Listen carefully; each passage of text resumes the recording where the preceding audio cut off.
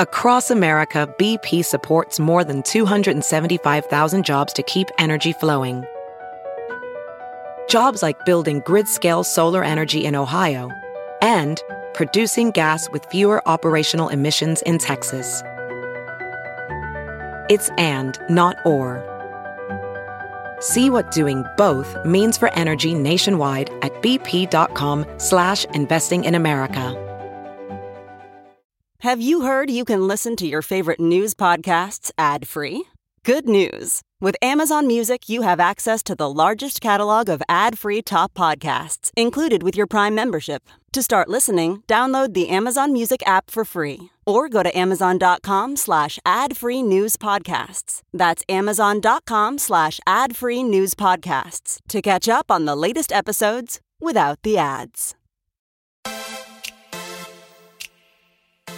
Welcome into another episode of Equal Play. I'm your host, Annie Costabile. This week, we welcome in Athletes Unlimited volleyball star Symone Abbott. Before we get to that conversation, here are some of this week's hot headlines that you absolutely need to know about. Naomi Osaka beat Jennifer Brady in straight sets to win the Australian Open. If you're on Twitter, if you're breathing, if you're alive, I'm sure you already heard this hot headline. But this was her fourth Grand Slam title. Osaka has won every Grand Slam final she's reached in her career at just 23 years old. Can we please take a moment for Naomi?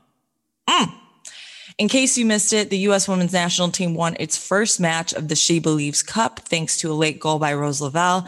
Lavelle came in with just about 30 minutes left in the match, and in the 79th minute, Kristen Press's free kick rebounded back to Lavelle, who connected in the low near corner. This win extended the U.S. women's national team's 20-year unbeaten run against Canada to 36 matches. 20 years unbeaten. That's phenomenal. The U.S. faced Brazil Sunday at 2 p.m. Central Time on FS1. Vlatko Andonovski had this to say about the team's performance against Canada. Quote, "When we create 10 opportunities to score and we score one, I'm disappointed because I want us to score more goals. And on top of that, if we allow any shots to goal, I'm not going to be happy. And I thought that tonight they had a couple of good opportunities to score. We're going to look into it.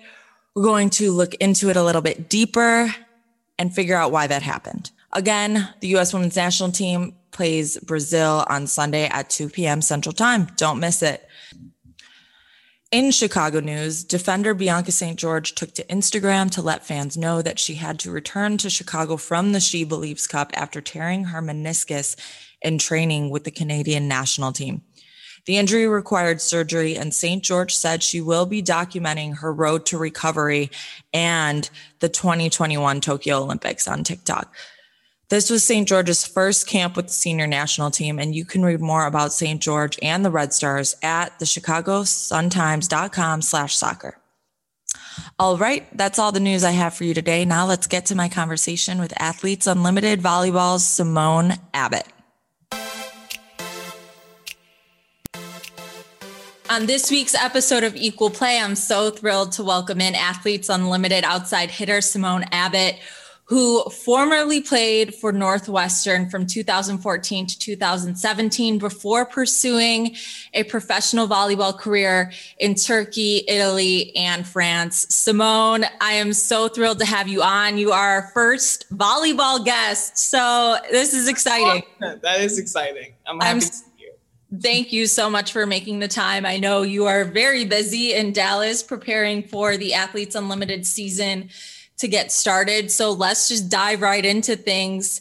First things first, volleyball. When did you first figure out this was your sport? This was where your future was headed?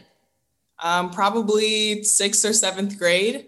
I wasn't making the teams, like the middle school or the like mini teams, but I just knew I loved it and I didn't really care how bad I was. So probably around like 11 or 12 years old. Were there moments in your childhood, before obviously making it to Northwestern, where you thought about the struggle of playing volleyball and pursuing a career in volleyball, in that there isn't a ton of investment, especially after college, being made into the sport? Mm-hmm. I was not thinking about after college. My mom and I were mainly thinking about the financial gain we would have from not having to pay for college, and all those years of club, like my mom would get those back tenfold, especially how expensive Northwestern is to attend. Right. But no, because there's even worse than volleyball when it comes to like financial, like get back, like, cause some women's sports don't even have scholarship opportunities, like cheerleading or some dance teams. It's really not applicable. But yeah, we were not thinking about after college at all. We were really focused on just full ride, full scholarship, and then take it from there. Did you have women that you looked up to in the sport? Were you watching women play? Were you aware of professional women playing this sport? I know I would watch a lot of volleyball. I think I watched college. I didn't really know that pro existed. I know it did when I was growing up, but I didn't know about it. I would watch Penn State, Texas, those big names, those collegiate games. You know, you mentioned earlier in our conversation that volleyball wasn't a dream in a sense of playing pro one day. You had the goal of playing collegiately and having college paid for, which is, man, I wish I would have dedicated myself to sports when I was growing up. But that's besides the point. So when did it click for you that you did have the opportunity to play professionally? Did someone approach you about it, or did you start to learn more about leagues overseas? When did it hit you that you could continue your career? I mean, I knew about professional volleyball by my freshman or sophomore year, but it was kind of just like, I know I'm going to play pro, but I have no idea how that's going to happen. I didn't even know the tangible steps of how do you, an agent, like none of that stuff. I had no idea. When my assistant coach in Northwestern, Erin Virtue, she's also one of the USA coaches. So she has a lot of experience helping players get to that next level. Mm-hmm. And we would just be talking and she would mention it in conversation. So again, I just kind of knew, I'm going to go play pro. But I didn't get an agent until, you can't speak to agents. You can't talk to anything or anyone or anything about that until your last collegiate game. So a lot of my learning was in the moment, right after my last season, like a couple weeks before I went overseas. So there wasn't a lot of preparation at all. That is just so interesting to me. And I'm so glad you brought that up, because it makes sense that collegiate athletes aren't able to communicate with agents before their collegiate careers are over. But we think about that from the perspective of men and young men who are playing professional football or transitioning to professional basketball, whatever the sport is. There's more understanding and there's more information on the professional league. I mean, shoot, we know how to transition from college to professional football. It's just more clear cut for all of us. So that's kind of a disadvantage for women when you think about it, that they're not able to communicate about professional volleyball in this case until your final game, when really you need to be preparing and understanding the league you're about to enter into. So what's your perspective on that? Did you feel like that held you back at all? Definitely. My first year overseas, I was in Italy, and I was completely unprepared. I was fortunate enough to get a contract, but I couldn't even really give everything I had to that team because I was just trying to like stand on 2 feet. I got my agent in a week. I was gone in a week, and I'm overseas. I have no Americans on my team. There was nothing that I was ready or expecting. Mm-hmm. And I was kind of just having to adjust on the fly. And it's so hard to focus on your craft when you're literally just trying to figure out how to live, like how to get food, how to drive a stick. Like there were so many different things I just had no idea how to do. I think it took away from the impact I could have made my first season, definitely. You know what? That needs to be addressed. And I'm really glad we're having this conversation about it because, again, not to harp on this fact, but just thinking about football, for example, a player is brought in for interviews. They go through their pro day. They start to understand through their agent which team is going to draft them. They have a clear understanding of where they're going to go, how it's going to work, and how to make that transition. And even if they don't understand how to make that transition, they have a million people around them supporting them to make a successful transition.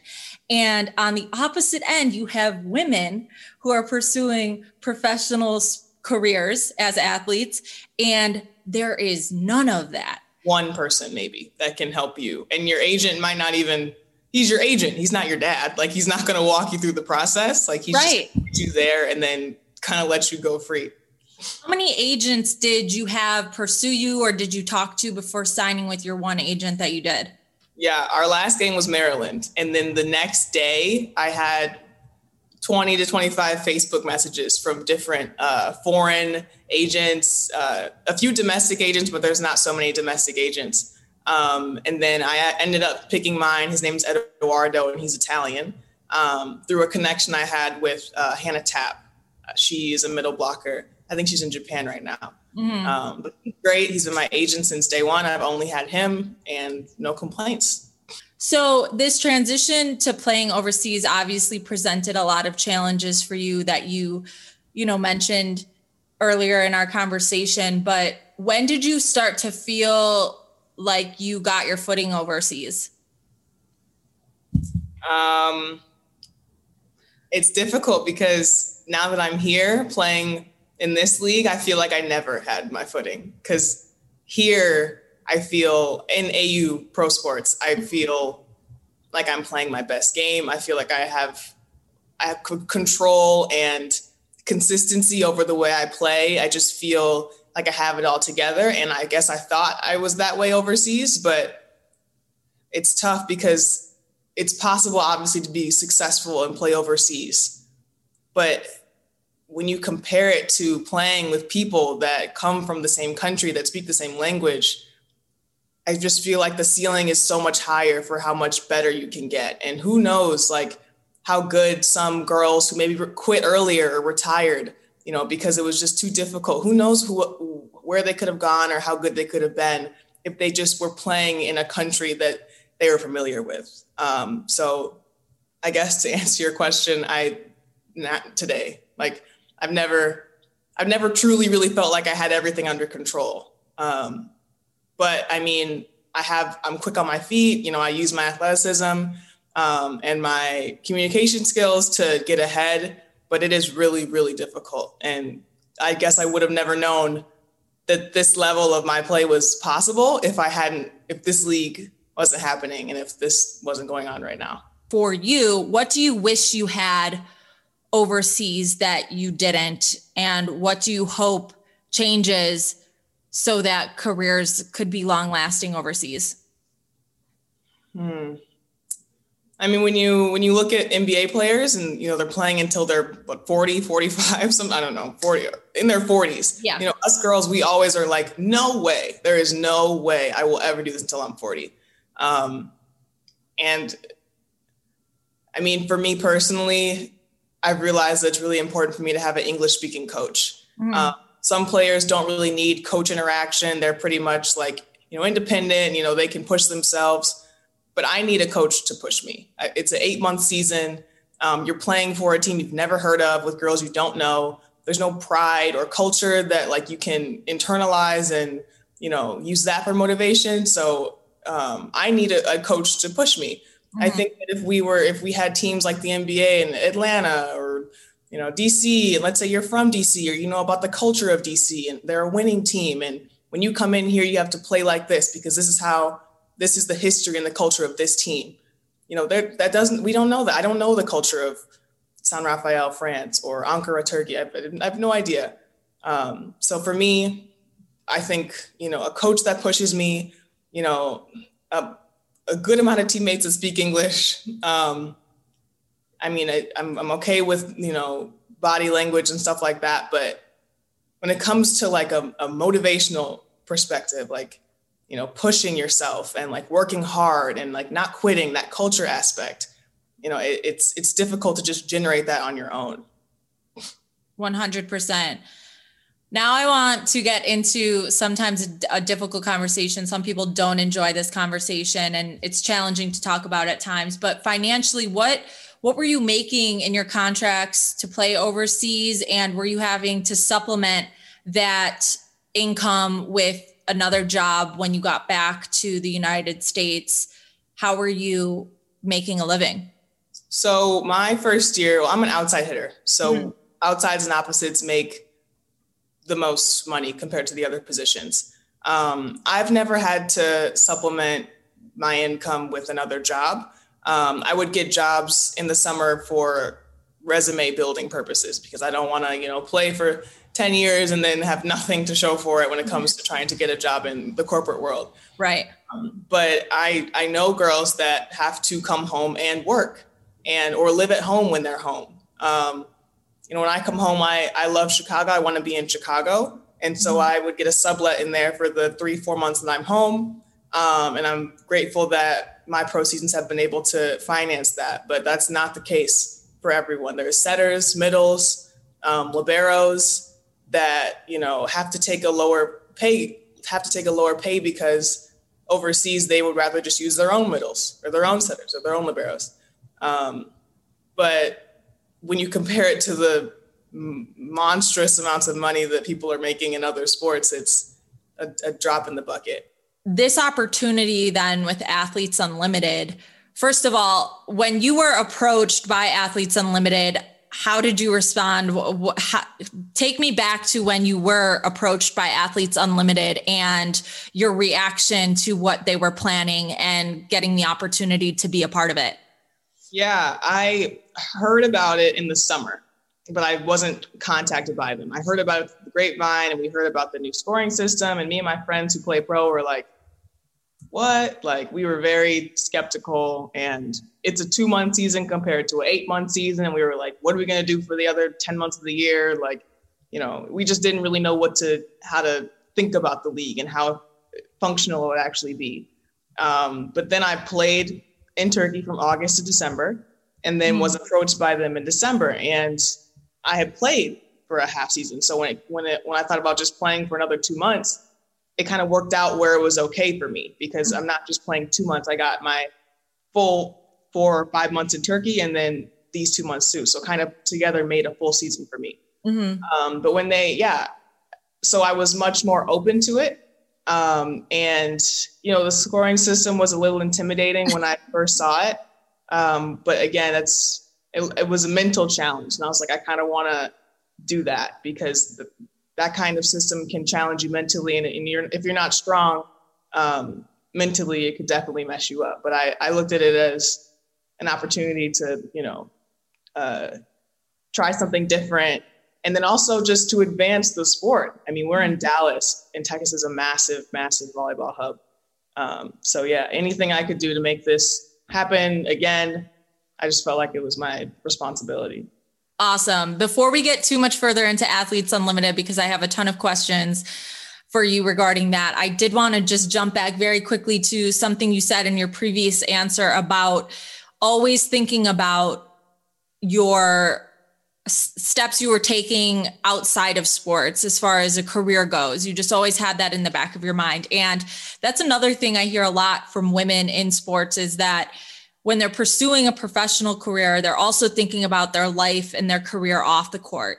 And professional athletes struggle with their identity a lot, especially men. When their professional career ends, it's a challenging thing to accept. And I wonder for you, do you see this as an unfortunate benefit that women in sport are always having to think about their identity outside of sport? And that has allowed so many women in sport to be multifaceted.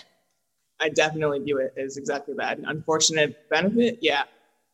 Just because when you're making millions of dollars, like in the money that they're making, you don't really need to think about a plan for after because you know that you'll always be okay. But we don't know that. Like we stopped playing, we're making, not regular, but we're making moderate salaries just like other Americans. And we all, year after year, you know, we look at, from a year to year basis, and that we don't just know we're set for like years. So I've always been trying to, and then also we have to go overseas. And one of the best ways to make sure you don't lose your mind is to find other things that you like to do, because you're alone, you're away, and thinking about what do you want to do after? What do you like to do? Like, how do I, you know, find a purpose? Like, what's my superpower? Stuff like that. And so, yeah, we are definitely lucky in that aspect, because we're thinking about that stuff all the time. What am I going to do after this? So you mentioned the scoring system, and I was really blown by the scoring system as well. But one aspect of it that really shook me was the total score determining the overall match winner. That could potentially allow the losing team to win the overall match. Right. Which in volleyball, fans of volleyball obviously know there are 3 matches or 3 sets, and then the winner of 2 of 3 wins the match. Right. And so in this scoring system, that's not the case. What for you was the most shocking aspect, just from a traditional volleyball standpoint, about the scoring system? Probably that definitely. And then also the individual stats that they're taking. We've never, you know, each thing is worth 1 point always. And I think it's kind of cool because in certain moments, some mistakes or points are worth way more than that. Like depending on when you do it, you know, a missed kill at a bad time feels like -10. And it's only -1 on the scoreboard. And then with the total match point system, I think I'm kind of excited for that, because if you fight and you tooth and nail and you lose 26-24, traditionally you get nothing. That means nothing. You lose. But here it means something. All that work you did means something. And I just think that they're taking, the league is reminding people that every point is important. And everything you do is important. And just because you lose a set doesn't mean you're a loser. Like, you fought and you know, it was very close. I don't know if that's why they did that, but for me, I feel like it's good in that regard. Yeah, when I was reading it, it made me super excited to watch, because there's so many times you're watching volleyball and you're like, man, this was so close. But unfortunately, you know, team can come back, but in the end, if they don't win by 2, it doesn't mean anything. So for everyone listening, you could find more about the scoring system at auprosports.com. They have all the information on the volleyball league and the scoring system again, which you're definitely going to want to read before the league actually starts. And speaking of that, the first scrimmage is next week. What has preparation been like for this inaugural season, especially given the fact that coronavirus is still in the mix, and preparation for the first matches specifically? What has it all entailed for you? Definitely a lot of journaling, a lot of watching video, and just remembering the keys to each skill for me. And then just developing kind of a consistency. You know, before I do this, I do this. Making a routine.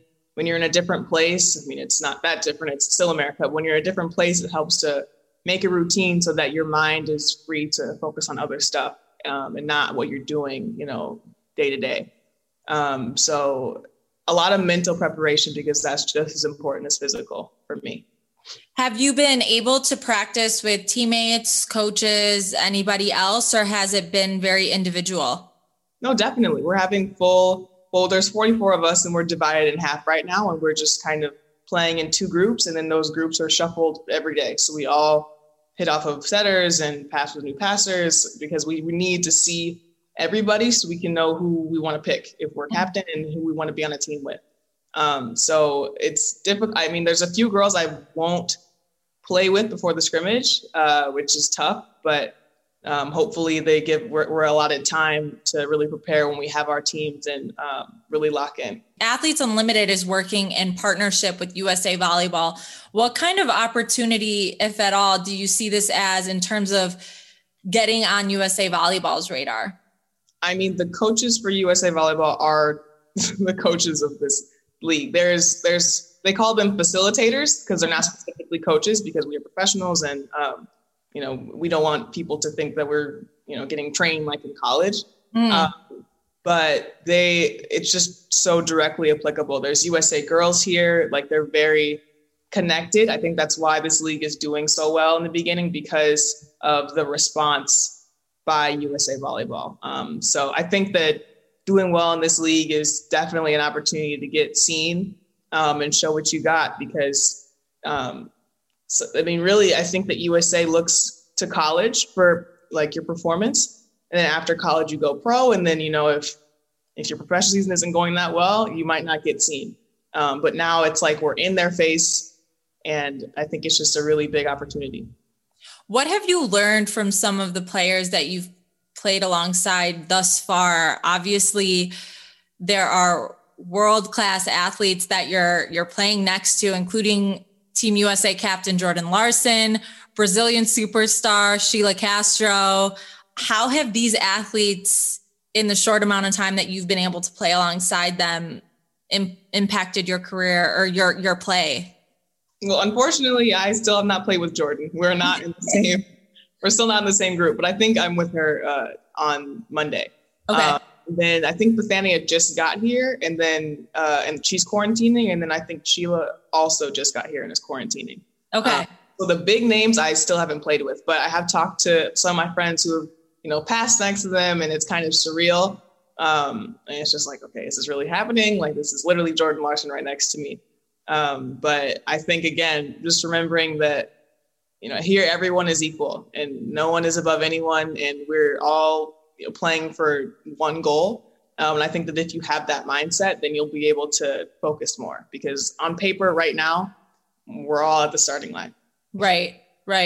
What has coronavirus testing been like? And what was your quarantine process like when you got to Dallas? How is Athletes Unlimited making sure that y'all are, healthy and ready to play? Yeah, they're on us for sure. We got here and then we immediately had to get tested. Before we even got there, we sent in a spit test to make sure we came in negative. And then we were shown to our hotel rooms and we stayed in them for 3 days. And then the quarantine period was we couldn't leave the hotel. But now we're out of the quarantine period, but it's still very, very strict. Masks all the time, of course. We can't go in each other's rooms or anything like that. We cannot go, in any stores or convenience, anything like that. We have to order, Instacart, Grubhub, everything to the hotel. And then even with each other, I know we're in the bubble together, but we still can't really get, within 6 feet. And then on the court, these things are kind of dwindled a bit because we're playing. So we can, hug and stuff like that on the court. But when we leave the court, it's still very strict because we want this league to happen. And if one person gets it, then it puts everything in jeopardy. I read a little bit about you off the court and that you are pursuing a career as a marriage and family therapist. I feel like have to be very mentally strong. Definitely. And also just emotionally strong. So Can you describe what prompted you to pursue a career in marriage and family therapy, and what steps are you taking now? I know you talked about, pursuing your career outside of volleyball when you haven't been overseas. So what stage in your career as a therapist are you at? Right. So what prompted it was actually just helping my friends with their relationships. They would literally come to me and I realized that a lot of them were coming to me and I was just like, why are they coming to me? But then it was because I was helping them. And I was in Turkey this past season and the 2019 season. And I was helping both of my male friends with their relationship at the same time. And I realized I was like, I really enjoy this. Like people usually like to talk about themselves, but I could just listen to them talk for like an hour and literally, love it. And so when I realized it, I was so happy because some people never realize what they really want to do. Right. And I know that a master's is required to really get started, which I don't have the time to do right now. Right. But I have applied to be a crisis counselor as a volunteer it's like a hotline or a text line. And you're basically trained for a few weeks, and then you do like 3-hour shifts, and you're on call, you're on the phone. And if anyone texts in, it's your job to just, respond and talk them through whatever they're going through in the moment. So that's kind of my start to putting stuff on the resume and seeing if I'm really good at this. And also just talking to therapists. How do you like it? What do you like about it? What are the upsides, the downsides? Figuring out or making sure, if I like the craft, but do I like the actual job? Because a lot more goes into it than just sitting on a couch and listening to people. Definitely. This is not an open invitation for people to hit Symone up in her DMs on Facebook, on Instagram, on Twitter. I don't know if you're on all of these platforms, but to our listeners, she's not open and available for relationship advice. Not licensed. Please don't talk to me about it. Oh my God. That's so funny though, that you say you're just listening to your friends talk about their relationships and you have that realization, because we all know some of our friends are good at giving that relationship advice and some of them we avoid at all costs. Back to volleyball. I have, a few more questions for you before I let you go, but there are statistics that get discussed a lot in regards to volleyball and young girls playing this sport. And that's that more girls are playing high school volleyball in the United States than are playing high school basketball. And yet the transition from high school level to collegiate level to professional level, we see this huge drop off.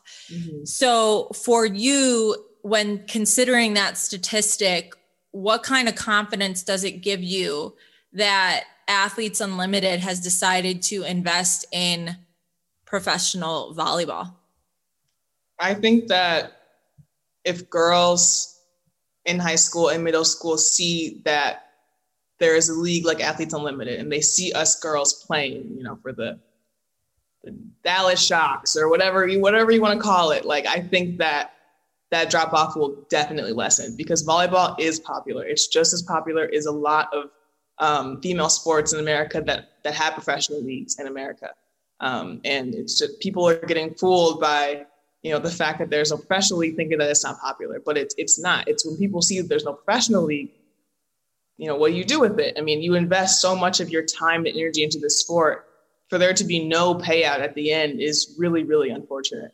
Mm-hmm. I've given everything. I've all the things I could have done, if I hadn't played volleyball. I could have done a lot of different things. My childhood was great, but I could have, painted or found hobbies or done other stuff. But it's volleyball. And there needs to be, a light at the end of the tunnel, a reward for all of that work that you put in. Absolutely. You mentioned earlier in our conversation that you feel like you all are paving the way for the next generation of volleyball players. And considering that thought and looking back on your career as a professional volleyball player and even playing collegiately, do you regret going down this path, or are you proud to be one of the women that are making it a more stable career choice for the women of the future? Yeah, I mean, I don't think I chose this path. It kind of chose me. I didn't, find a volleyball and force myself to like it. I was drawn to the sport. I was drawn to the way it works. Everything about it was just so fun. I was having so much fun, and I just knew that I had to keep playing. And I was born in 1996. I'm in the place that I am in. It's coincidence or it's fate. I don't know. But all I know is I'm here now. And I think it's cool to be the first. I mean, it could be way bigger down the line. Volleyball players could be making millions, in 20 years. But I think it's cool to be the first. And I would rather be here than anywhere else. Absolutely. And you say that, and you are one of the first. You're one of the first that's part of this inaugural Athletes Unlimited season. And they've partnered with CBS Sports Network, Fox Sports, and a bunch of digital platforms to make sure that all 30 matches are broadcast and fans are able to see them. So is this the first time in your career that you've been this visible? I know obviously at the collegiate level, games are broadcast, and they're broadcast on networks like ESPN and the Big Ten Network, et cetera. But is this the first time that you're going to be this visible for the entire season? Definitely. In Turkey, we're visible. We're visible to people that, I don't know, people that I don't interact with. So I guess there was visibility there, but I didn't really register it. Here it's professional, it's not college. Like, there's a standard that we're held to, and, people watch sports and they want to watch a fight. They want to watch a dog fight, and they want to see, people giving it their all. And I think that it's a huge, huge motivational factor that people will be watching. And, the standard that we have to hold ourselves to is really high, because we can't just get out there and, mess around. Like, we're the first, and if we don't give it our all, then there won't be another chance for other girls to give it their all. Definitely. And, you say it's a motivational factor, but on a deeper level, what does it mean to you that investment has been made in terms of making sure that this sport is visible to all of its fans? Yeah, I am so grateful. I can't even put words together. We keep seeing, all of the stuff that we're given, and the gym, and America's not perfect, but the way we run sports is really good. Like, there's the organization, the planning, the effort that's put in. If we're going to do something, we do it 100%, which is different from it's not the same as overseas in that regard. All of the, gear we're getting, just Athletes Unlimited is really organizing a great league. And, we just look at everything and it's like, oh my gosh, that looks like it costs a lot. That looks like it costs a lot. That looks really expensive. And we're just so thankful that someone is willing to, invest in us and get this thing started, because it's a once in a lifetime opportunity. Definitely. And not to knock gratitude and thankfulness. They are obviously cornerstones of living a happy, joyful life. But man, do I hope and pray that we get to a place where women don't have to look at what they're owed and deserved and be thankful. It's second nature, because listen, y'all deserve those investments, and whether you want to be thankful or not, you deserve them. So finishing up here, in America, we love to obsess over people's highlight reels and wonder how they got to places and how they made it look so easy. And I'm not interested in the highlight reel. I don't think you learn much from people's highlight reel. So for you, Symone, what has been the lesson that's taken you the longest to learn in your career, and how has that made you better, whether, as a professional athlete or outside of sports? What's been a life lesson that's taken you the longest to learn, but you're most thankful for? Yeah, wow. That's a great question. I think it probably revolves around fear in some aspect. I'm not really sure what words to put together, but something about how, like, everything that you want is on the other side of fear, and that when you feel fear, I think it's important to run to it and to go to it, because I think that it's a trigger inside you that shows you that something that you value is at stake or at risk. And if you run away from that, then whatever you value is getting farther away from you. So I think using fear and making it productive rather than literally being scared of it and running away from it. Oh, love that. Using fear and making it productive. That's so great. Last thing for you, Symone. We've delved into so many valuable topics here today: finances, the investment into women in sports, all of these things. And so for you, I wonder what your hope is for the future of women in sport. I hope that it's not a surprise, or it's not different, or it's not even talked about. I hope that women and men in sports is just so equal and the same that there doesn't need to be any conversation about it anymore. Like, women in sports, men in sports, there's not even really that big of a distinction, because both genders are getting, equal benefits everything of the sort. Like, I just want the gap to close, and I just want, I don't want to wish that I'm a man that plays basketball. I don't want to wish that I played a sport that people care about. Like, there's enough people in America and enough niches that every sport should have a group of people that really care about it. And it's just the fact that 2 or 3 sports are getting, are monopolizing the time on TV and, radio, whatever. And so many sports are just getting ignored. I just want to spread the wealth and, broadcast all of the beautiful sports and people that play different sports, and not just 3, because there's so much more than just baseball, football, and basketball. 100%. And you all are doing this, Symone. You are accomplishing that with this inaugural season with Athletes Unlimited. And again, I am so excited to watch, but I am also so thankful that you took the time today to come on Equal Play. Your voice is so valuable. And I know our listeners will hear this and learn something about women in volleyball, women in sports, women in general. So thank you so much, Symone, for coming on Equal Play today.